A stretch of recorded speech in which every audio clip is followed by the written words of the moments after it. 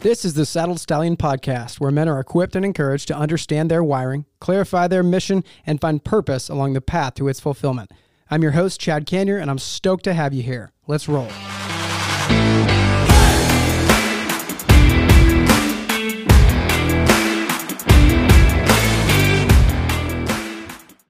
Hello, everyone. I'm stoked to have you guys here, and I'm stoked to be getting into a great conversation today with my good friend, Taylor Condrin, and a return guest on the podcast, Trevor Dees. Guys, I'm stoked to have you here. I'm excited to talk about manhood and business and purpose and faith and all that jazz with you guys. Welcome to the Saddled Stallion Podcast.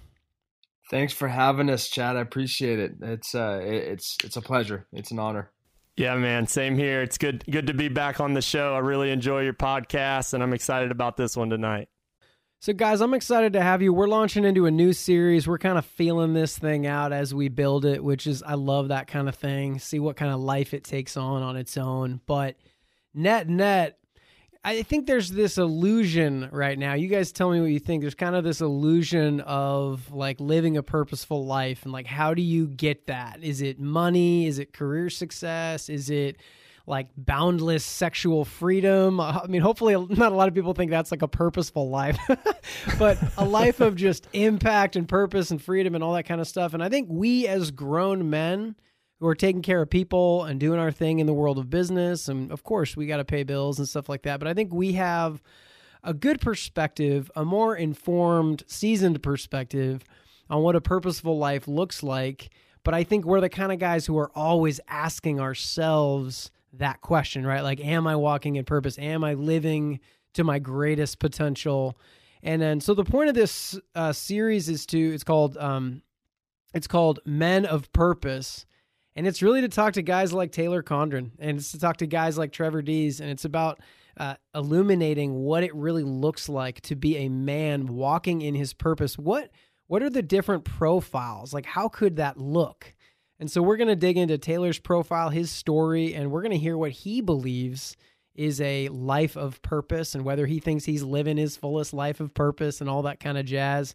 Taylor, I just want to get us started right away, man. I'm going to get us into it. Give us a 101 on who you are, what you do, what is your deal? Like, listeners are probably like, who the hell is Taylor Condrin? Like, who is this guy? Like, what's your deal, man? Yeah, no, I appreciate that, Chad. So for the listeners, in a nutshell, again, my name's Taylor. I grew up with Chad, unbeknownst to both of us. We didn't become friends until after high school, but we went to the same high school. And I'm from just outside Seattle. I spent the first 29 and a half years of my life there. Became a Christian at a very young age. Did not start living for God until I was probably about 23, and I'll get into that later. And how those two sort of can conflict, right? And then, I got married and we now live just north of Dallas here in McKinney, Texas. For work, I have my own business. We do digital marketing, search engine optimization, Google ad management, Facebook ad management, general business website consulting, stuff like that. But that's just, work related, how I pay the bills. The passion that I have is my calling. And I truly feel an intense calling, if a desire, a burning flame inside me to follow the path that God has outlined for me. And I believe that's in a sense of being sort of what I refer to as an evangelist, right? Somebody that spreads the word, whether it be internationally or just in this country, but seeing a revival in our land in terms of helping people come to the realization that God is still the same as he was yesterday. He's the same today, and he's the same tomorrow.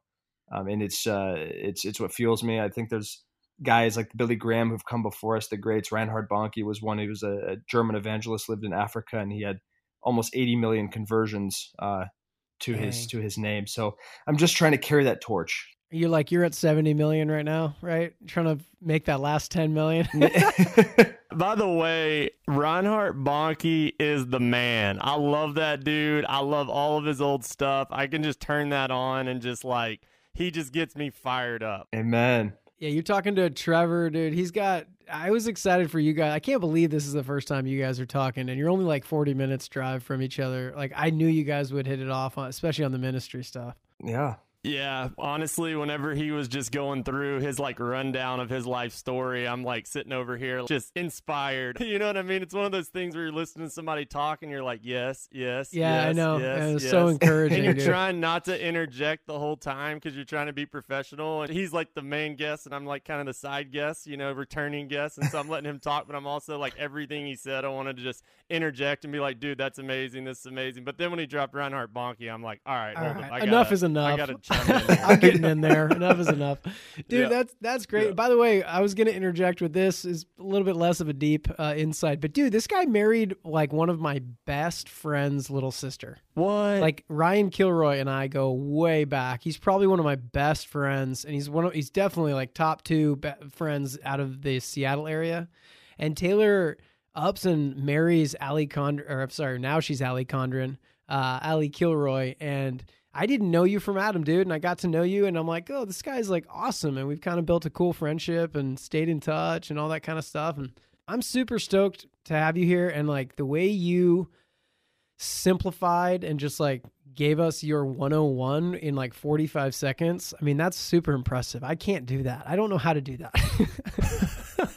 I appreciate that, Chad. It's what I learned when I got started in my work career is I got started selling Cutco knives. Wait, you guys probably what? know Cutco knives. Dude, that whole deal. Trevor. That's what I did. That's exactly how I got started Did you too, really? man. True story. True story. That's you guys exactly like where I got brothers or started. something? Jeez.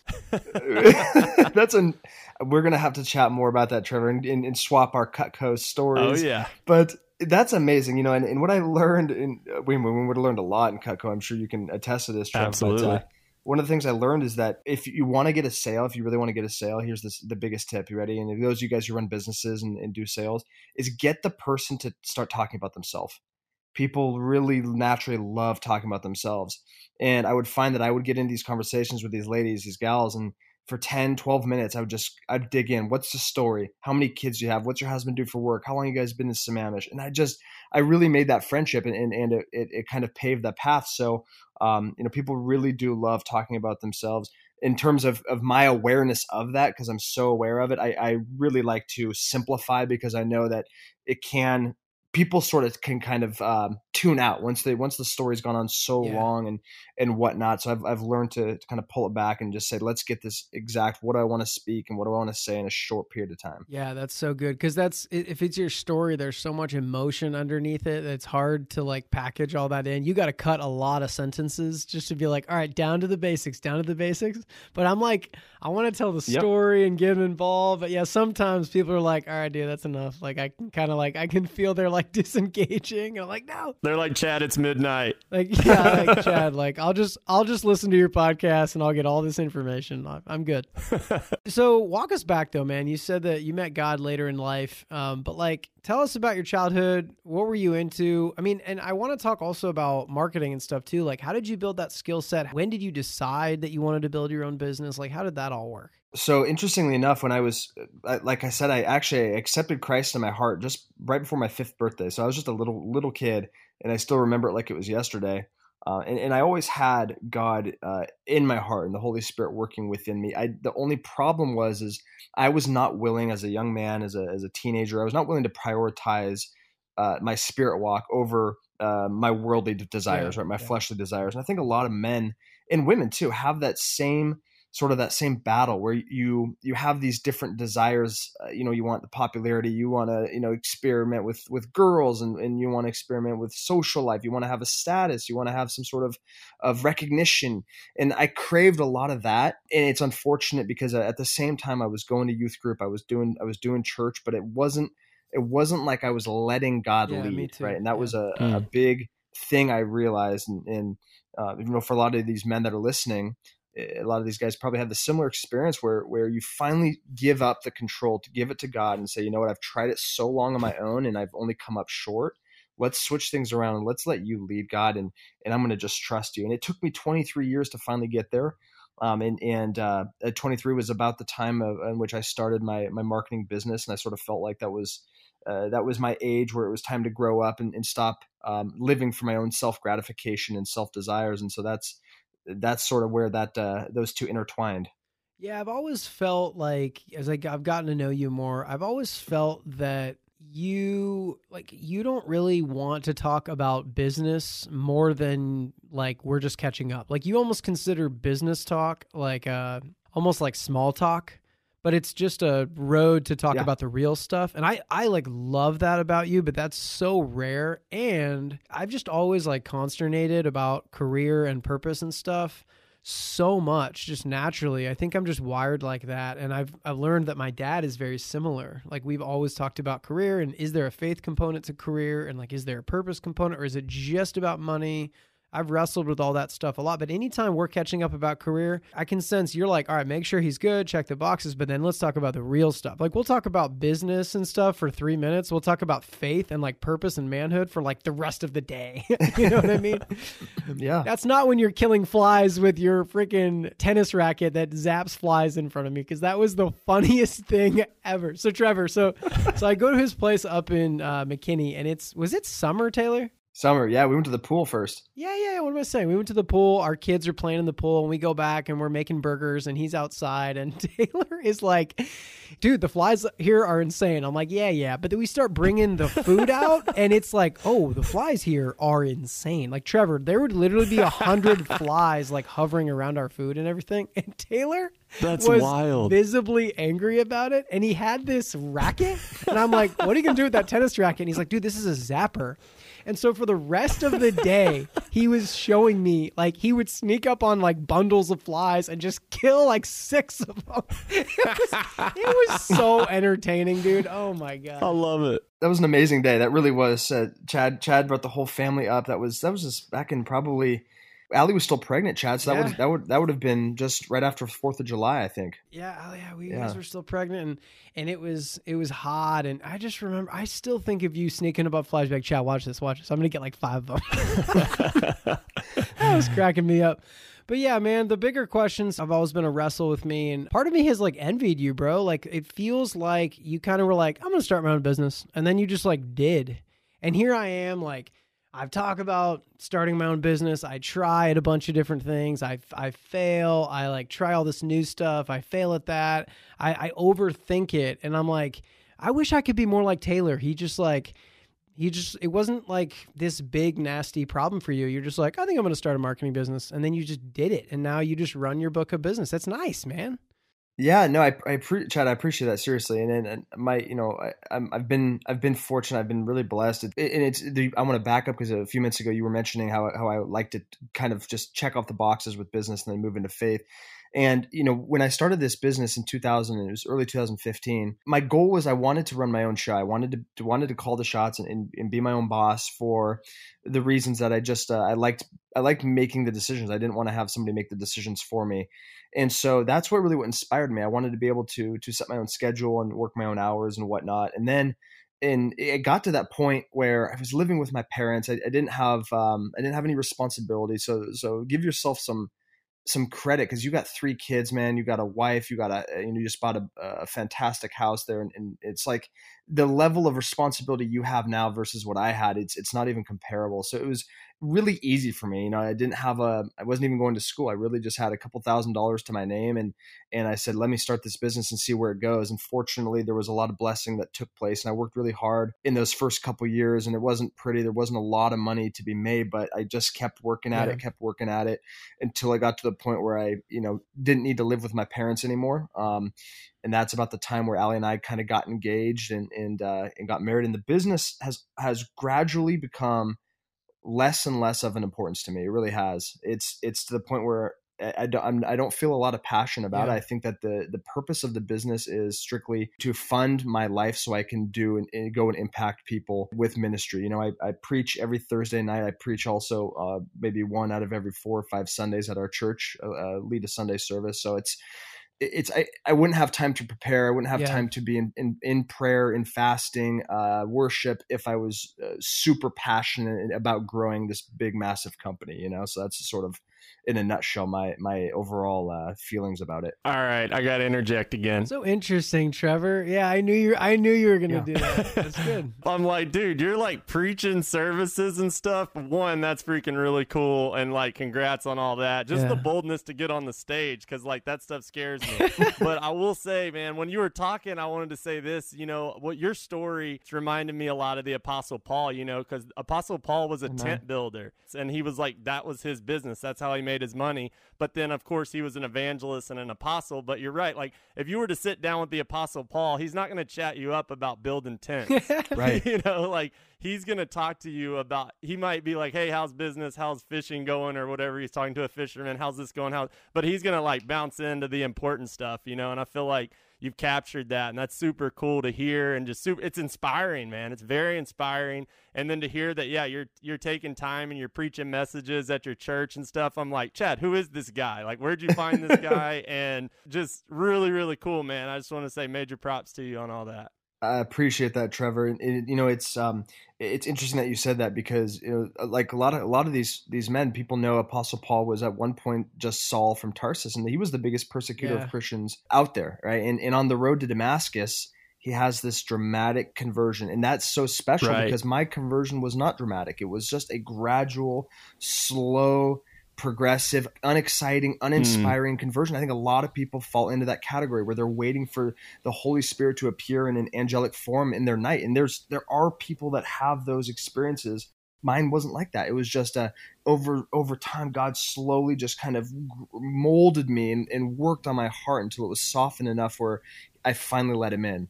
And so not to get onto the pulpit here, but yeah, you brought up Paul. I had to go there. Wow. No, my experience is similar. I feel like my experience, I always use the car analogy. I feel like Paul's experience was like he was driving the car. They didn't have cars back then. He was driving the carriage. Did they even have carriages back then? He was driving whatever the hell they drove, like right at Jesus and his church, because he was like ripping Christians out of homes and persecuting them on behalf of the Jewish faith and stuff. And they were trying to debunk the whole thing. And then God grabs him on the road to Damascus, blinds him, and he's like, why are you persecuting me? So that's like pretty aggressive, right? Yeah. God like had to, and then he used him like crazy. I mean, he wrote, what is it, like 70% or 80% of the New Testament is Paul. Yeah. But for me, I had Jesus in the back seat of the car. He was like a fixture where I was like, all right, cool. I got Jesus with me. I got my boys. I got a little bit of drinking on the weekend. I got my Letterman's jacket. I got high school football. I still get A's. Like, we're all hanging out. We're all good. We can all commingle. And then I needed to start slowly having difficulty in life and being not punished, but just not being fulfilled by everything outside the car and even inside the car, like starting to honestly rule things out and see everything else in the car falling flat. And slowly but surely, Jesus comes up to the front seat and I'm like, listen, I can only do this with you. And then now, I mean, where I want him to be is driving the car, and I want to be in the passenger seat. And I'm like, wherever you take us, I want to go. I trust you completely. But like, until other stuff dies, and like for strong-willed guys like us who kind of know sales and are good with people, and we have a lot of doors that are open to us, right? We have to have those doors like slammed in our face. We've got to go through difficulty to be like, all right, man, Jesus, you got this. And then our dreams change, but we actually start accomplishing some of the things we always wanted to because we do it like his way. And our hearts are changed. We want different things too, you know? So it's crazy. It's like a progression. I mean, I accepted God when I was a baby. I mean, like, I don't even remember it. I feel like I just constantly did it every year. Like at church at some point I was being moved and I'm like, hey, I just want to make sure you're in my heart. Like I'm inviting you in. Mm-hmm. But it took really the other stuff eroding from my life and crashing from my life for me to let him drive, you know? Totally resonate with that 100%. Tell me about, you graduated high school, Isla, go Wolves, by the way. I graduated in 2006. So you were what, 2008? No, I was 2010. Oh, you were 2010. So you're 4 years younger than me. That's right. All right. And you graduate high school and you just stayed local. Did you like not know what you're doing after high school? Well, what happened was sort of divine. I got a letter in the mail. It was the summertime right after high school, and I was set to go to Washington State. Chad, I was going to do the whole Wazoo Oh Coug yeah, thing, and the buddies and that's the party all the school, bros were going man. out there, Yeah. and yeah, I know, and I wanted to be a part of that. At least I thought I did at the time. One day my dad came home and he was like, "Hey, bad news, lost the job here. We're not going to be Oh able to wow. afford to send you to school. You're going to have to start working and figure it out." Wow. And it was the biggest blessing looking back in hindsight. It was 12 years ago, and it's just been what happened really was I got a letter in the mail from Cutco Vector Marketing. They wanted a group of people to come out and interview for summer jobs to sell kitchen knives, right? And my great aunt was like, "You're going to hate it. It's the worst job ever." Everyone was telling me not to do it. And I went in and I just interviewed, and I thought, you know what? I don't know what my plan is, what it's going to look like. I don't know if I'm going to go to college, but let me just give this knife selling thing a shot and let's see if I'm any good at it. And then 3 years later, I had a good little career with Cutco. It taught me so much. It helped kind of propel me into this realization that I wanted to run my own business, Yeah. just for the simple fact that I didn't want to do the corporate America thing. I didn't want to do the fuss and the hustle. And I wanted to have my own time, my own peace, and be able to have my own schedule. So, I did Cutco for a few years, and then I bounced through some really difficult times from age 21 to 23. Those were just some terribly hard years of failing, of not being able to put anything together. And I was battling some emotional, mental stuff. I struggled with anxiety issues. I was just going through a lot. It was a lot of Yeah. stuff. And then at 23, that's when I had that breakthrough where I said, you know what, I've just been struggling so much. I'm not able to have any of this peace. I'm not able to put any of this stuff together. And that's when I said, you know what, let's follow God. And the business started kind of right after that. And then God just never stopped working. And I think the song says, he never stopped working. And he just truly hasn't. That's a really cool story, man. And so, like, I asked that question because first I wanted clarity on those years, right? Because that was like 6 years where it was a little Yeah. gray for me. I'm like, where was Taylor? And then also, there are guys hopefully listening to this who are maybe in a season, like, you don't have to be fresh out of high school. You could still be in high school. You could be in college and just feeling lost. You could be like between jobs and you're just like, what is going on here? How does this all connect to the big picture? Is God even real? Is God with me? And so I want us to share like the dark seasons too, Yeah. And like, look, Taylor came out of that. What would you say needed to change?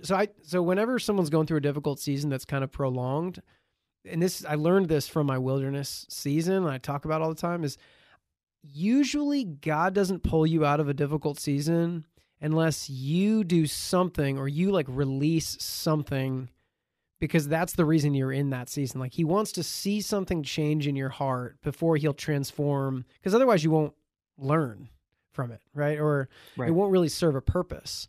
What do you feel like might have been your like transformation or change or release or something that you needed to do before God pulled you out of that pit? Yeah, it was going back to church. Really, it was what happened was for those couple, 21 to 23, I just kind of fell off. I fell off my faith, and I was drinking. We doing the casinos, like living that just Yeah. a fun little sinful, carefree life, and I battled so much anguish, mental anguish. I was so unhappy, and I had this anxiety issue, and it just got to the point where I was so torn, so lost, so down, so beaten up, and so tired of trying to run the race on my own. Yeah.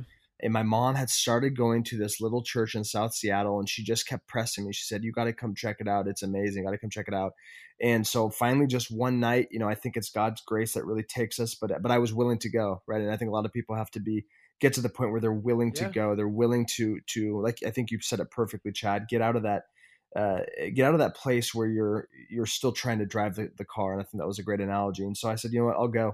I don't have anything else. Nothing left to lose at this point. I don't have any peace. I don't have any happiness. I'm not progressing in any aspects of my life. Let's go give this thing a shot. And I realized at that point that that I owed God a lot of apologies. I had just been I'd been so casual. I had been so cavalier with my approach. My faith walk was, it was so distant. And so that just jump started and kick started this whole new, kind of this whole new season of my life where I was starting to go to church twice a week. I was doing Bible study on Tuesday nights. We had church on Sundays, and I gave up a lot of the sinful ways. It's been almost 5 years since my last alcoholic beverage. Right, I don't drink anymore. That was always a sort of a lingering problem that I battled was binge alcoholism. You drink 12 shots of vodka. That's not an appropriate way you to might be handle overdoing alcohol, it right? a little bit Stuff there. Just a little bit. Yeah. So, that was it, man. It was at 23 where I just got tired. I wanted to get serious about my future. I wanted to get married. I really wanted to settle down and start living for God. Trevor, do you feel like your Cutco experience and Taylor's Cutco experience, like there's any commonalities there? Oh, absolutely, man. I was going to interject earlier a little bit and say this. There is no doubt. I went through the same thing, right? Everybody's like, don't work for that company. It's a scam. Like, it's a fraud. You're going to because they're like, you're going to pay that $135 and it's going to be a wait, for like your sample kit or whatever. Right. And dude, honestly, that was the best job I've ever had. And like the growth and the things they teach you and the things they instill in you, like if you really commit to it and you actually go to all the little conferences and you do all the things you're supposed to do, dude, they coach you up and teach you up like a high level sales and marketing strategy that like other kids your age are not even aware of. So and then it teaches you how to speak to people. It teaches you so many things, and your skill set just evolves so much faster than the rest of your friends. And they're like, yeah, that job's stupid. And it's like, no, like you're an idiot for not doing it. Yeah. And so 100%. Great exposure. It's true. I mean, like, what other situation do you have? Like, you're able to go in and you're selling knives in random people's homes that you probably dated their daughter, for gosh sakes. And you're like, hey, like that. You get rid of all your fear and discomfort in the first 2 years of your career. That's really smart. It's just smart. Yeah, and Trevor, you can probably attest to this, that, and maybe you were going to college during it. Were you? No, I was same as you. I wasn't. I actually didn't go to school, so same sort of deal. Perfect. So you maybe this is similar to your friends, but what ended up happening for me was my friends were coming back home from Pullman, and all they had were they had problems with alcohol, problems with pills, problems with girls. They had just basically wasting their parents' money, going to barely going to school, right, doing the frat party stuff, and here I was learning a legitimate, applicable, translatable skill set. Exactly. Yeah. No, absolutely, man. Same sort of deal. They were just kind of like, doing the whole thing like you're saying. And I was really seriously learning how to be a business person. And not only that, but in my case, I lucked out. So Dallas is about 3 hours from my hometown, but this is where like our division office is. So no one wanted to like come from Dallas to run an office in Shreveport. So I actually got to run my own office. So I was the district manager there in Shreveport at the age of 20. Wow. Good for you. Yeah, man. It just really ended like right place at the right time. And no one wanted to leave Texas to come to Louisiana. So I was the top sales rep in our area and they offered it to me. And I was like, this is awesome. I'm going to get the chance to be like an entrepreneur at a young age and get going on this whole thing. And it was just like phenomenal, dude. The training, the way they handled it, the way they helped me out. Like that company, I always vouch for them. Not only are the knives absolutely amazing, but the company itself is truly remarkable. And it's a great experience. Amen, brother. Amen. Chad, what's your take on your early entrepreneurial days? I mean, you did the college thing, right? I guess I'm the host now. I'm asking you the questions, but you did the whole college deal, and you were a very good student.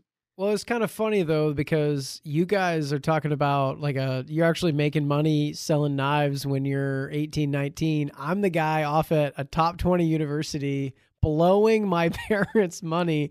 And guess what? I took an entrepreneurship class there because I've always wanted to be entrepreneurial or whatever. And guess what they had us do?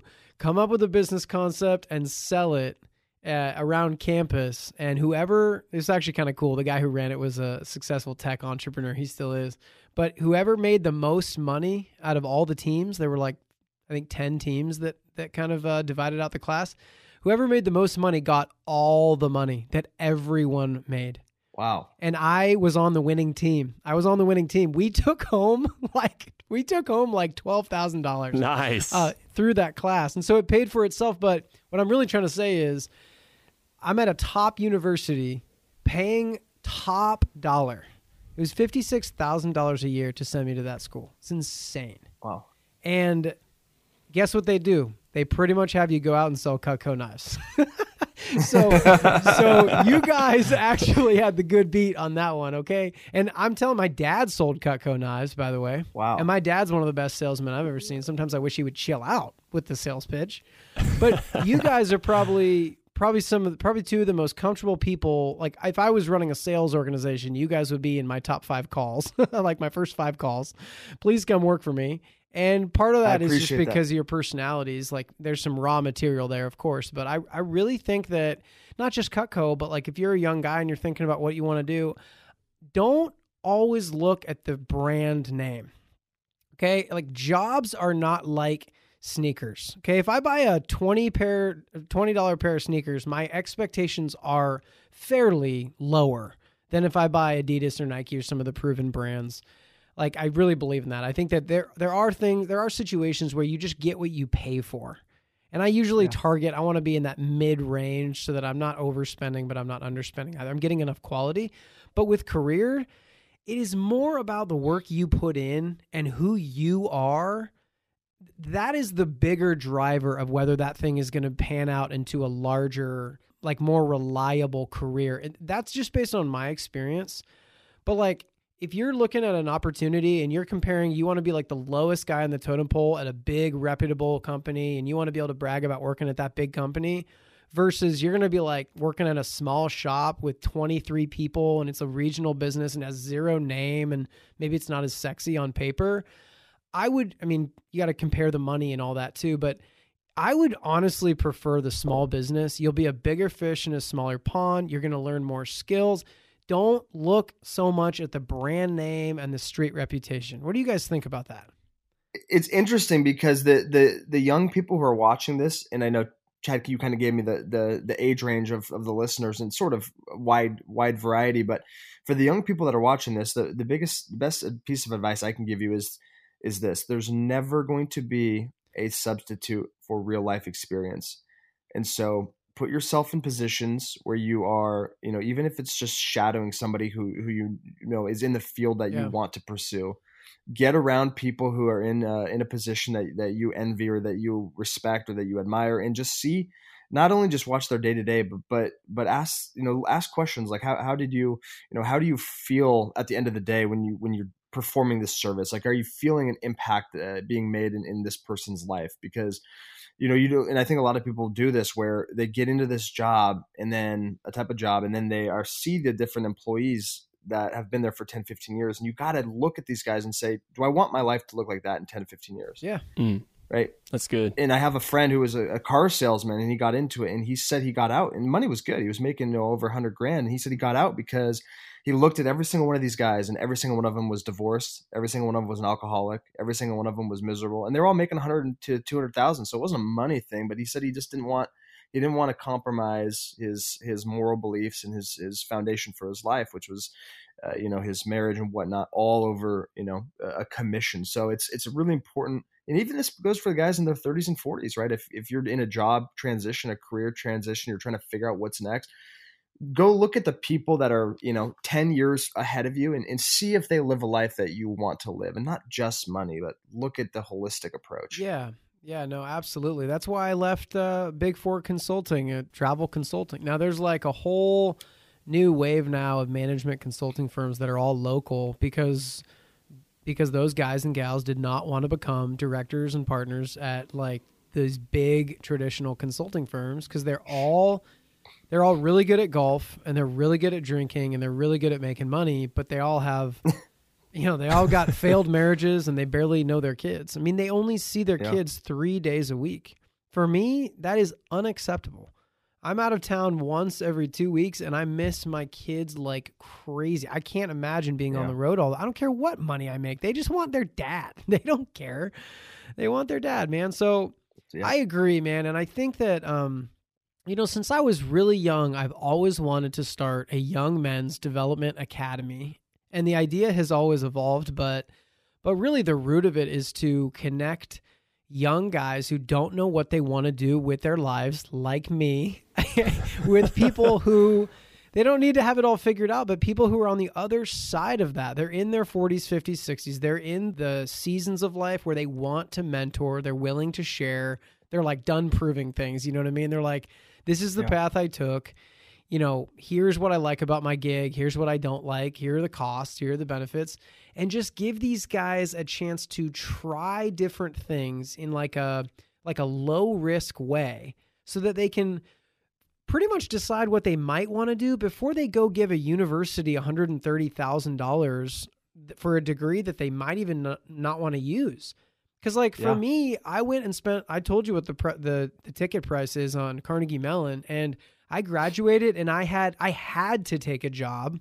Who cares if I like it? I'm taking a job because I have debt. Now I have debt. Yeah. So it changes the entire dynamic rather than, what do I want to do? I mean, I was no longer in a position to ask myself that question, right? So, I mean, the whole notion of college and all this stuff, it's very traditional. And like, I don't know, I see a lot of guys in their 20s who run their own businesses. They've had a lot of real world experience like you guys, and they've found a way to kind of make their way, and they're doing fine, you know, and they have some independence and stuff. And so people ask me what I'm going to do with my kids, and I'm like, I just want to give them as much exposure as I possibly can when they're young, and they can honestly, as long as you understand like people and rudimentary math and some marketing, like what marketing and sales even is, I can put you in front of business people and you can kind of get a feel of, do I want to be that guy in 20 years? Right. Yeah. So that's my approach, and I'm not going to make college a mandatory thing for my kids. But yeah, man, I think a lot of people though, in terms of just the folks that are a little bit, you know, they're wired entrepreneurial, like we are, I think they'd like to just know what a day in the life is of like an entrepreneur. Like, I know that we all know corporate America, people can kind of envision the life. I mean, you wake up, you do the 9-to-5 thing, you probably have meetings all day, you make really important decisions, and then you go home and you're done. But like, what is your day? Like, walk us through a standard day for Taylor Condrin. Yeah. Well, let's do it. So it's going to depend entirely on the day. So for instance, we'll do Thursday because that's the night I preach. So Thursday looks a lot like this. I'll wake up and Daniela is not at school. It's my 3-year-old. She's not at school on Thursday. So we'll wake up to her chirping and making sounds. She probably gets up around 7:30 to 7:50, like in that range. So that's when I'll get up. Yeah, anything earlier than that, and I'm a little frustrated. But 7:30, 7:50, we'll get up. And Allie's been up all night, back and forth with the baby, doing that whole thing. So, it's been my life has looked a lot different as of late because of Joelle, the baby's situation, which I don't know if you want me to even get into, Chad, in a little bit, but. We'll talk about that in a second, but with traditional, the day will be, get Daniela up, and get her ready, get breakfast and whatnot going for the kids, and get some coffee going, get a little caffeine, never hurt anybody. And then I grab my phone and I just check to see if there's any fires that need to put out. Right, any fires that need to be immediately extinguished, whether that's text message or email or Facebook message or any way that somebody needs to contact me. And like from your clients, like if your client really needs something, it could be client related, but it also could be in faith or ministry related. It could be somebody that is really having a hard time, and I'll drop anything to pray with somebody. Absolutely, that takes precedence. If someone's having a really tough time, they want to talk. That takes precedence. Work can be put off, but fortunately, most of the time, everything is pretty well contained. I'll get a shower and then I'll get dressed, and that in pretty much is a t-shirt with sweatpants or t-shirt and jeans or a long sleeve t-shirt and shorts. I don't know. It doesn't, whatever I feel like, depending on the weather, Texas weather. And then I'll grab my computer, I'll go to my office, and then I'll log in. I'll check to see what's going on for the day. We'll check the market, see how that's going. And I'll look over some of the different metrics, right? Well, I'll study the Google ads that I have running to see how everything's performing. I'll touch base with some different clients and let everyone know how their ads are performing. Obviously throughout the day, I'm getting emails left and right, not from clients, but mainly, I keep track of the lead volume that comes in so I can make sure that everyone's websites are producing. And if I notice that a website's not producing, I'll log in, and I'll take a look. I'll see what needs to be done. So it's a lot of just management at this point.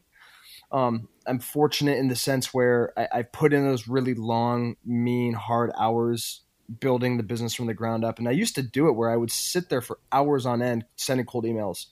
That was my business plan. As I would pick a city, right? If I wanted to target, Shreveport, like you mentioned, Shreveport, Trev, I target Shreveport and I'll pick a niche. Let's target tree service guys. And I go to Google, I'll type in Shreveport tree service, and I'm going to all their websites, finding their emails, and I'm going to send an email, and it's going to be the same email every single time. Hey, I found a couple of mistakes in your website. Let me put together a free video analysis for you. It's completely no obligation. If you like what you see, we'll have a phone conversation. And then I'd send it off to them. And out of 100 of them, maybe I get 3 to 5 that would respond back saying, sure, send me something, Taylor. That's how I built my business over this first couple of years, was just doing that. And it was not rewarding in the sense of enjoyable at the time, but looking back, I still have a lot of those clients, almost 7 years now that are still with me from those days. Now, fortunately, most of my business, 95%, comes from word of mouth. So, back to my midday, however, it's, by 12 o'clock or 1 o'clock on Thursday, I start to prepare for the sermon. I start to prepare for Thursday night. And then, we'll help the girls get ready for nap and stuff. So I'm fortunate where, it's pretty passive. The business is pretty passive. It's a couple hours a day of me managing. The rest of the time it's, how can I be better as a Christian? How can I be better as a leader in my church community? And then of course I also watch church a lot, because there's midweek sermons and whatnot that happen that are from the Africa, because I'm part of an African based church. So I tune in all the time. I'm doing something church related every single day. Yeah. And then we do dinner, and then I go preach, and then come back and tidy up the house, and everyone's asleep, and that's a Thursday. That's a good day, dude. It is. It's a good day. It's a great day. You got family, you got faith, you got some business. It's very balanced, right? And you've had to earn that. Right, you've had to put in the hours to earn that. Like when you were painting the picture of the early business development that you were doing, I mean, that is a grind, like flat out. That is a grind, but you just got to do it. I mean, that's usually like the 2 years you just got to grind. It's true, man. It is true. I'm looking back. I'm thankful I put in those hours. I remember, I would be sending emails, and I'd be making these screencast videos. I basically record my screen while I'm looking over somebody's website and letting them know what's good. Yeah, you did that for me. You did that for me one time. Yeah, I did it for you. Yeah, you dude, you're really good at what you do, man. You are good, dude. Trevor, he does this whole analysis on your website using this tool, and then he walks you through the results and like what he would recommend you do. That's awesome. Like I was baroque at the time, and I'm like, man, if I had money, I would pay the hell out of this guy. I appreciate that. So how many clients for you is too many? Okay. Yeah, it's a good question. So it depends on the type of client. So what I've been doing a lot now is the way I acquire a client is primarily we'll do, I'll say, hey, let's do Google or Facebook ads. It's great because they give me their budget, and I say, okay, perfect, let's run it. And I'll build in a profit margin on that. And that Google and Facebook ad does the work for me, right? So it's, as long as I know how to run good Google ads and good Facebook ads, it's really hands-off work. It's in terms of that type of client, I could have hundreds of them. Then I get these clients where they have a smaller budget. They're a smaller mom and pop type of business, and they're really hands-on. They're super needy, and they need to be handheld. They need to have every question answered. It's the guys that, they can do $200-300 a month as max. And that's a limit in terms of how many of those clients I'm willing to deal with at this point in my career. I would say, maybe 20 of those guys I can be able to handle at a single time. But a lot of these clients are bigger businesses that are doing $3, $4, $5 million a year that, have a little bit bigger budget where I can build in some profit margin. And they also have enough money that they can spend where they can see a result. Right? If you spend $50-60 a month on Google ads, it's going to be hard when there's competitors of yours that are spending $10,000 a month, right? Yeah, that's interesting. So it just depends on the type of client. But how did you learn how to do all this, Taylor? Yeah, I got to give credit to where credit is due. I bought a course back in 2015. I had, I used every dollar I had to my name. I bought a course. It was a course appropriately named Job Killing. That was the name of the course, was Job Killing, and it was designed to help these 30, 40, 50-year-olds with kids and mortgages and debts get out of their jobs and be able to, have an income from home and whatnot. And so I was a single guy, 23, but I thought, hey, I want to do that. I want my 10 years from now to look like that, where I'm working from home and I'm my family's first, and I'd be able to to do that. So I bought this course. It was like $5,200. Really a massive investment, absolutely massive investment for me at the time. Dude, that's what I was gonna say, man. Like that's a big investment. You bet a lot on that. That's like, dude, that's bold. You know, you said a prayer when you bought that. You know, you said a prayer on that one. You're like, all right, God. And it's funny because as we're talking about, we'll incorporate faith here, is I had to find peace, and I had peace about that one. I really did. And I was beginning to trust God because I had started going back to church, right? I was beginning to trust God more and more. And I just saw this course pop up, and I thought, you know, I don't have a lot of money, of course, but I was willing to invest in something. I didn't know it was going to take up every last dollar that I had, but you know, I thought, I feel peace about this, and I trust this move. It was a huge risk, but it's paid off a lot. Obviously, it's helped me build this business, and that course really set me on this path where I am now. That's super cool, man. I think it's really, I just wanted to paint a picture of what it's like to actually run a business. We could have gone on and on about that, but I'm glad we hit on some of the more important things too.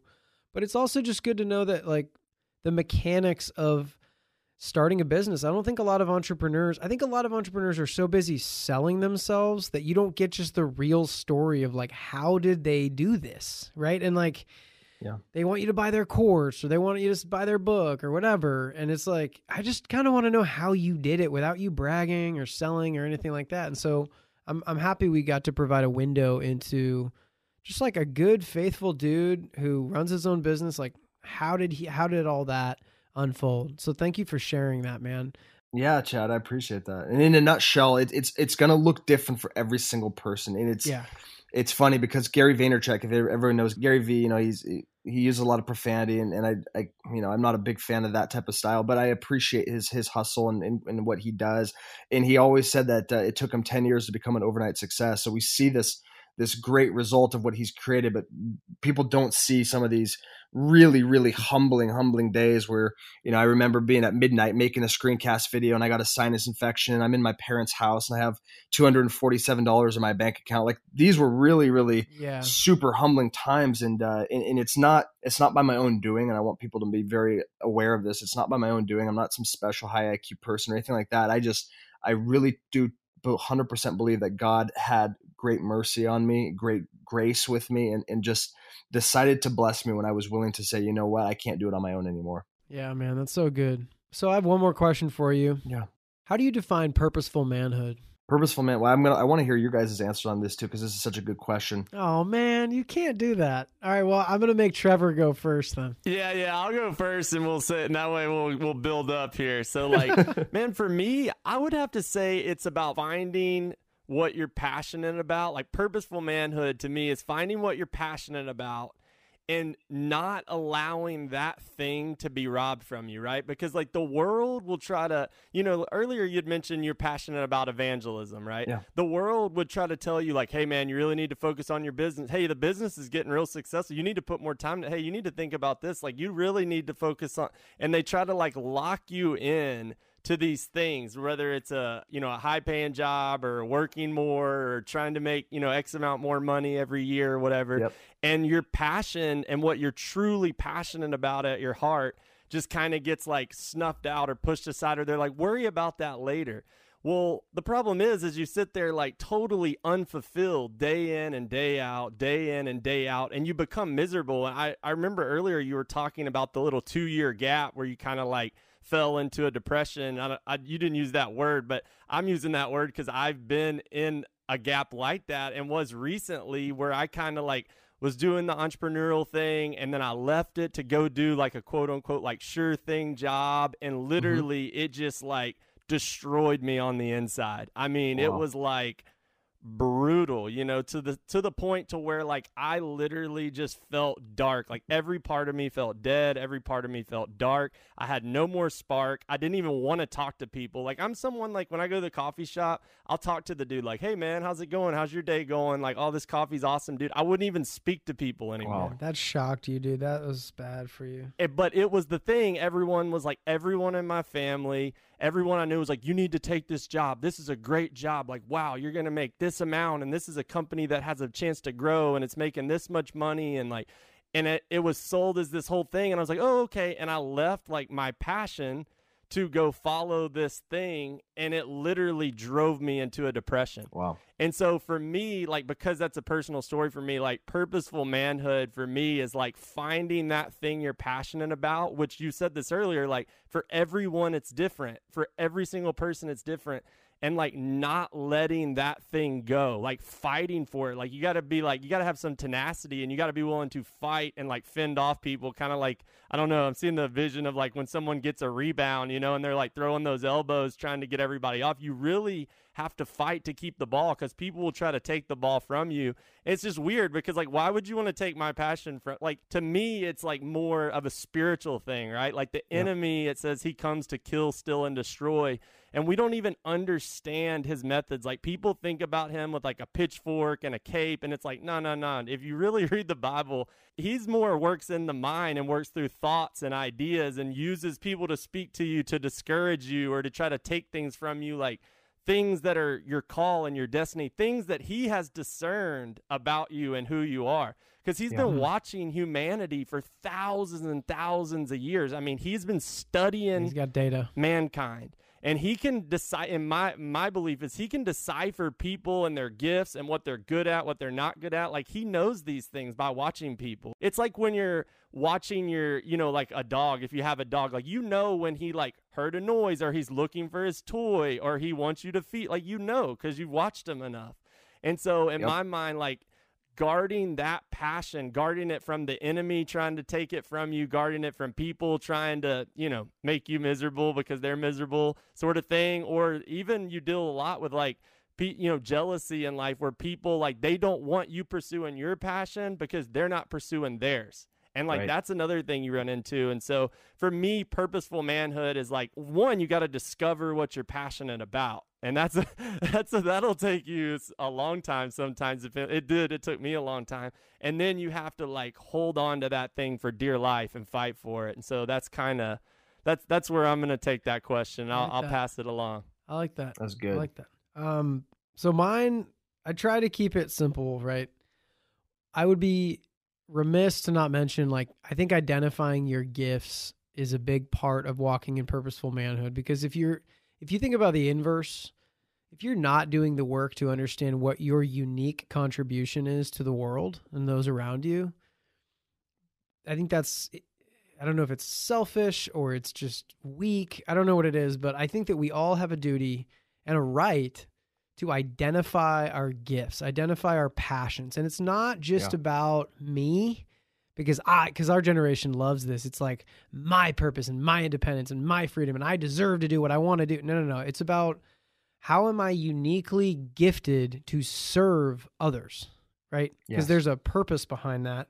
So that's number one, is identifying your gifts. Number two is protecting and providing for those under your care. I think that when we are given things to take care of in this world, come hell or high water, we are responsible for those things. And some of us got married before we knew what marriage was really all about. I mean, join the club. Some of us had kids before we knew what the hell it was like to be a dad. Join the club. Like, some of us signed up to pay mortgage payments that we're paying them, and like, that's a lot of money. Wow. But like, you know what? You made a decision, dude. You got to live with it. You've got to make it a positive. It's going to make you stronger. It's going to make you better. So protecting and providing for whatever has been under our care, that includes the employees that God has placed underneath you. You are to protect them. You are to mentor them. You are to shepherd them. You are to encourage them. You're to challenge them, to get them to grow. I mean, that there's a responsibility there that makes us stronger, and it definitely has a connection to our gifts. And then number three, humbly and nakedly sharing our experience with others so we can help them. I don't think there's enough of this going on. It's authentic. This is my story.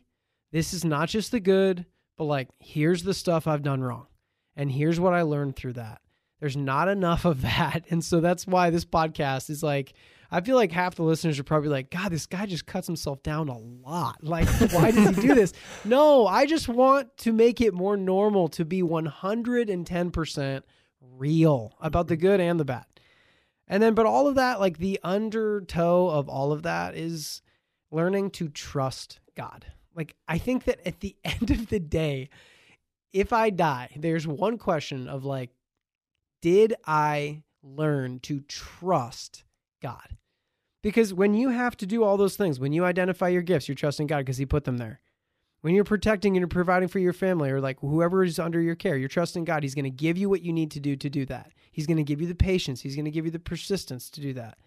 You can't fully be trusting God if you're not willing to share the good and the bad, right? I already know who I am, so I can share. I don't care what people think about me because I'm good. I'm already qualified. I'm in his house, right? So all of it is ultimately buttressed by just learning to trust God. Amen. That's good, man. Taylor, what's your answer, bud? I mean, I'll be honest with you guys. My answer is going to be the third best amongst the three of these answers.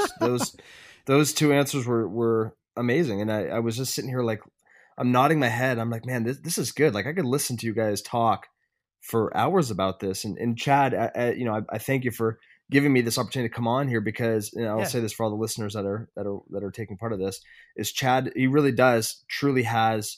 You have a desire to serve others, Chad, in a sense where it's you want to empower others. You're a really good connector. You want to put people in positions where they're going to succeed and they're going to have good experiences. And I think that honestly is a good part, a big portion of being purposeful in your walk is, are you, and you guys both touched on this, is are you doing things that are going to impact other people as well as just yourself?